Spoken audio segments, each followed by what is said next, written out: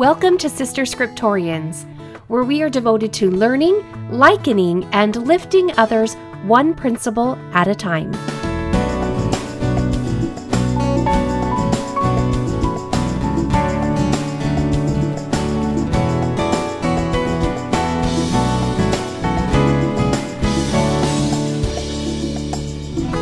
Episode 64, He Shall Raise Up an Ensign. Welcome to Sister Scriptorians.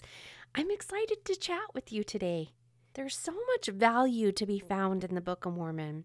And each week I'm blown away by the guidance, the magnitude of the guidance that the scriptures contain and that we can benefit from if we just slow down and ponder them. If we learn, liken, and then allow them to lift us by just changing our behavior a bit. I hope that once you have benefited from the upliftment, if that's even a word, upliftment, I don't know, we'll go with it. But once you have benefited, I hope that you are then extending yourself and you're lifting others, that you're sharing the same goodness that has changed you for the better. I appreciate the value that you have placed in this podcast, and I want to say thank you. During the month of June, I will take the names of those who have left Sister Scriptorians a review on iTunes, and I'm going to put them into a drawing that will be done in July. So you have the whole month of June. And I have a Book of Mormon journal that I would love to send to you as a thank you, and also for a way for you to capture the inspiration that you receive when you read the Book of Mormon. So go to your computer, your iPad, or your phone and scroll down through the episodes until you get to the section called Ratings and Reviews. You'll see some stars there, and you'll also see a link called Write a Review. Click on that and let us know your opinion about the Sister Scriptorians podcast. Okay, here we are again. We are learning from our friend Isaiah. The first 12 chapters of Isaiah contain a common theme, and that theme is about the building up of Zion. Already in the last few weeks, we have been given the invitation to walk in the light of the Lord and to turn away from our wickedness. We have paused to see what our countenance is witnessing. Is it witnessing against us, or is it reflecting the Spirit? And we've been invited to turn away from our pride or to embrace modesty, and I mean in the full sense of the word. We've been promised that doing these things and becoming a part of Zion will bring us to the blessing of the Lord. And that blessing is creating upon every dwelling place of Mount Zion and upon her assemblies a cloud and a smoke by day and the shining of a flaming fire by night. For upon all the glory of Zion shall be a defense. And that is beautiful. That says to me not only defense and protection, but continual light, continual guidance and inspiration or revelation coming unto us from the Lord.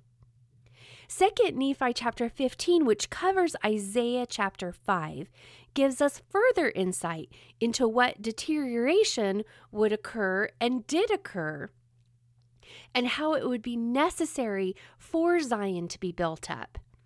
The house of Israel in this chapter is referred to a vineyard, but not just any vineyard.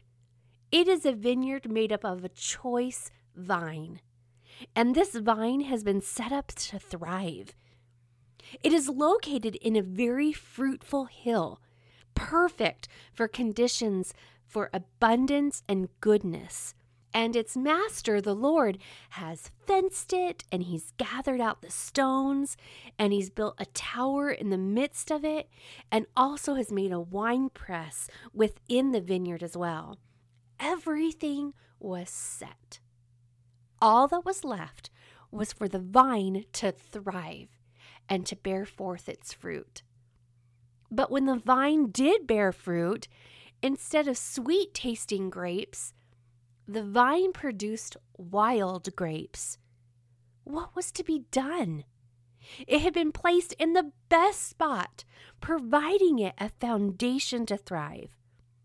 And the winepress even, well, isn't that a sign of expectation, of expected prosperity that had been built in its midst? It was ready. It was ready to transform the fruit into something more. Yet none of it could become more. None of it could be used. All of the grapes were wild. So the Lord decided that what was to be done with the vineyard was for him essentially to withdraw. The hedges were taken down, leaving the vineyard vulnerable to intruders, and the wall was broken down, leaving the vineyard vulnerable to those who would trample upon it. The Lord stopped pruning or digging it. He stopped cultivating it, and instead, he let the vineyard go to waste. And so the vineyard was corrupted with briars and thorns that would choke the plant and push out any chances of its healthy growth. And this Lord, in verse 6, he shows his majesty and his power because he has the ability to even command the clouds that they rain no more rain upon the vineyard, leaving it without nourishment for its fruit, but also any relief from the heat of the sun. How had the house of Israel become wild? Better yet, what are the warning signs of a society that is making itself vulnerable because it is pushing out the Spirit of the Lord, and the Spirit of the Lord is being removed? And why were the Lord's nourishments and protection removed? These verses from Isaiah are good examples on how the Lord cannot remain in the midst of his children if they reject his teachings and they choose to follow their own wisdom. Why is pride such a huge stumbling block for us? This tripping up always begins with our misguided belief that we know better, doesn't it? It always begins there.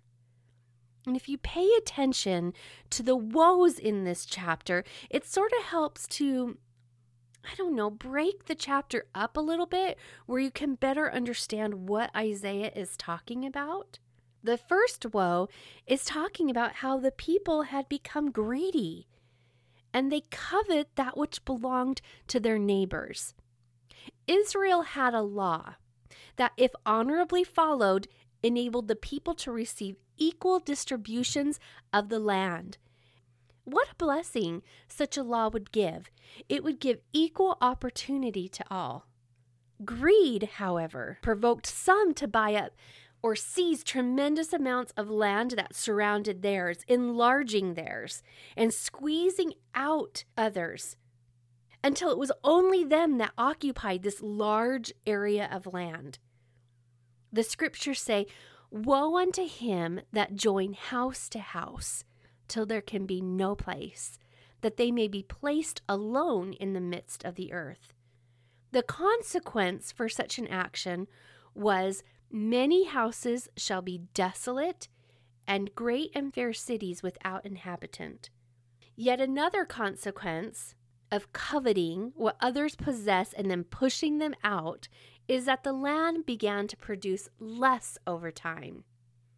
Isn't that interesting? So what I'm hearing is a violation of the Creator's law resulted in less production of his creations. Do we covet today? To covet is to break one of the 10 commandments. So I ask you, can anything good come out of coveting? Whatever you covet, there is some sort of reduction of happiness that comes. It's impossible to keep happiness if we're breaking one of God's commandments, whether by engaging in comparison, jealousy, obsession, spending beyond our means, overlooking our worth and contributions, or overlooking the blessings we have been given, we are always left at a deficit when we covet. When we who have been given the gospel of Jesus Christ, when we covet, we are rejecting the mercies that He has given to us because they are so personal. They are what He knows we need. And when we reject those, we are rejecting Him. We are breaking down the walls that surround us, that He has built to protect us, to keep us safe from being trampled on. We are the ones that break those walls down when we covet. Woe unto them that rise up early in the morning, that they may follow strong drink, that continue until night, and wine inflame them. And the harp and the viol, the tabret and pipe and wine are in their feasts. But they regard not the work of the Lord, neither consider the operation of His hands. This definitely describes riotous living. And I personally am not at risk of waking up each day and becoming intoxicated until night. That is not one of my challenges, but a challenge that I think that we can all probably identify with is the act of numbing out. Isn't that what riotous living is? We think it's living to the fullest, but really it's a numbing out. It's a pushing out of anything serious or anything impacting. And we can numb out with our busyness, numb out with other distractions, becoming intoxicated by anything that keeps us from giving regard to the work of the Lord. Anything that sets what we do above what He has done for us with His own hands. Being more impressed or making room for the things of the world, but not really appreciating Him. This would crowd Him out. This would prevent us from taking any of His nourishment. The Creator knows what we need. And when we reject that, we then sign up to live a lesser version of ourselves. It just makes sense, doesn't it? We do become wild instead of sweet. And if we are rejecting Him, what is He to do with us? Isaiah teaches that with this lack of regard for the Lord's work or consideration of the operation of His hands, the Lord's people go into captivity. All He desires for them is for them to have their liberty, yet their ignoring of Him brings them down into captivity. And how? Because they have no knowledge, Isaiah says. Their honorable men are famished. And what do honorable men desire? They desire to follow morals, ethics, principles, and to live with integrity. They are famished without wisdom and propriety, without civility and eternal truths to follow, and without people of honor. The multitude would dry up with thirst, thirsty for the truths that their souls know are out there, but are lacking. Without the knowledge of the gospel of Jesus Christ, which is of faith, repentance, baptism, receiving the Holy Ghost, and enduring until we are back with Father. Without the atonement, the priesthood power and authority, and temple ordinances and covenants, hell would then enlarge, just like Isaiah foretold. Quote, hell hath enlarged herself and opened her mouth without measure, and their glory and their multitude and their pomp, and he that rejoiceth shall descend into it. Woe unto them that draw iniquity with cords of vanity, and sin as it were with a cart rope. So the Institute Manual says that this refers to the Lord's people and how they bind themselves to their sins. So that's what we're going to go with.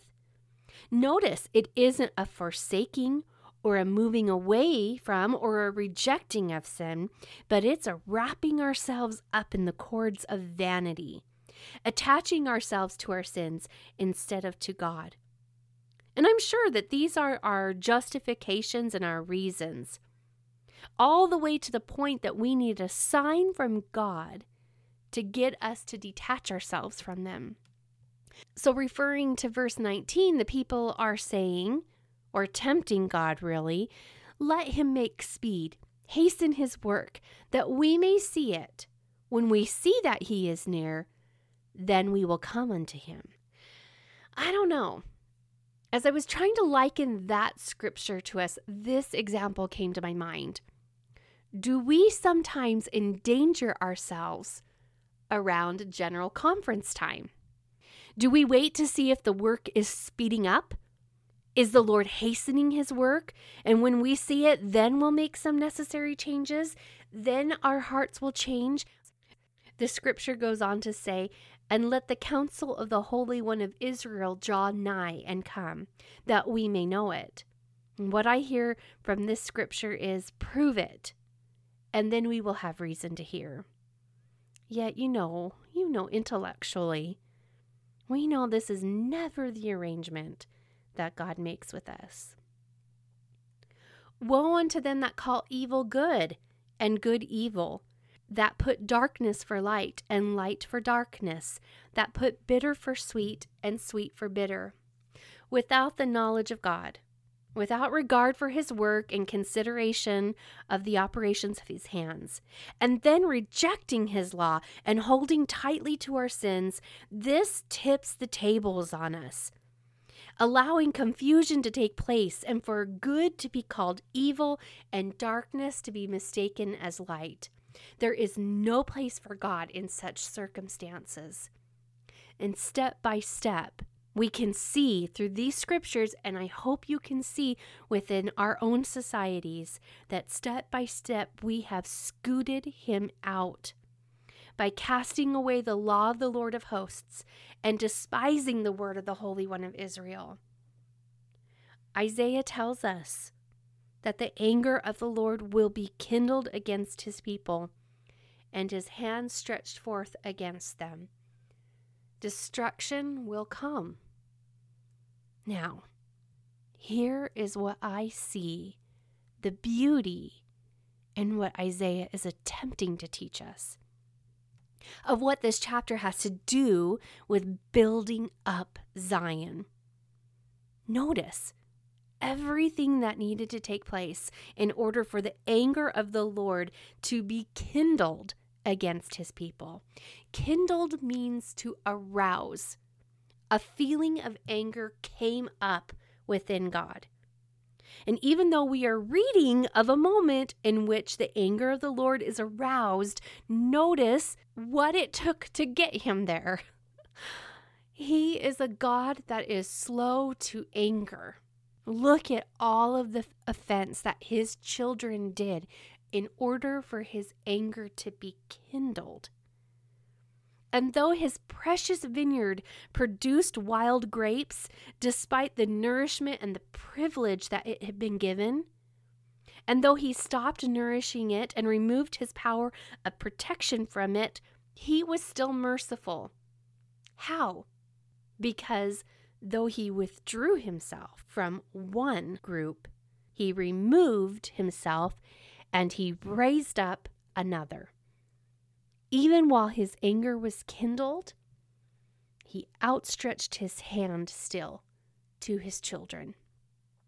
And in mercy, he lifted up an ensign to the nations from far. And he hissed, or he gave a signal for his children to come to that ensign. And he's going to gather them swiftly. And those of the house of Israel that gather will not be weary, nor stumble among them. We follow a God who is not a respecter of persons. Where he must withdraw his spirit from one, he builds up an ensign or a standard somewhere else. He does not abandon us. He gives us all an opportunity to swiftly come unto him.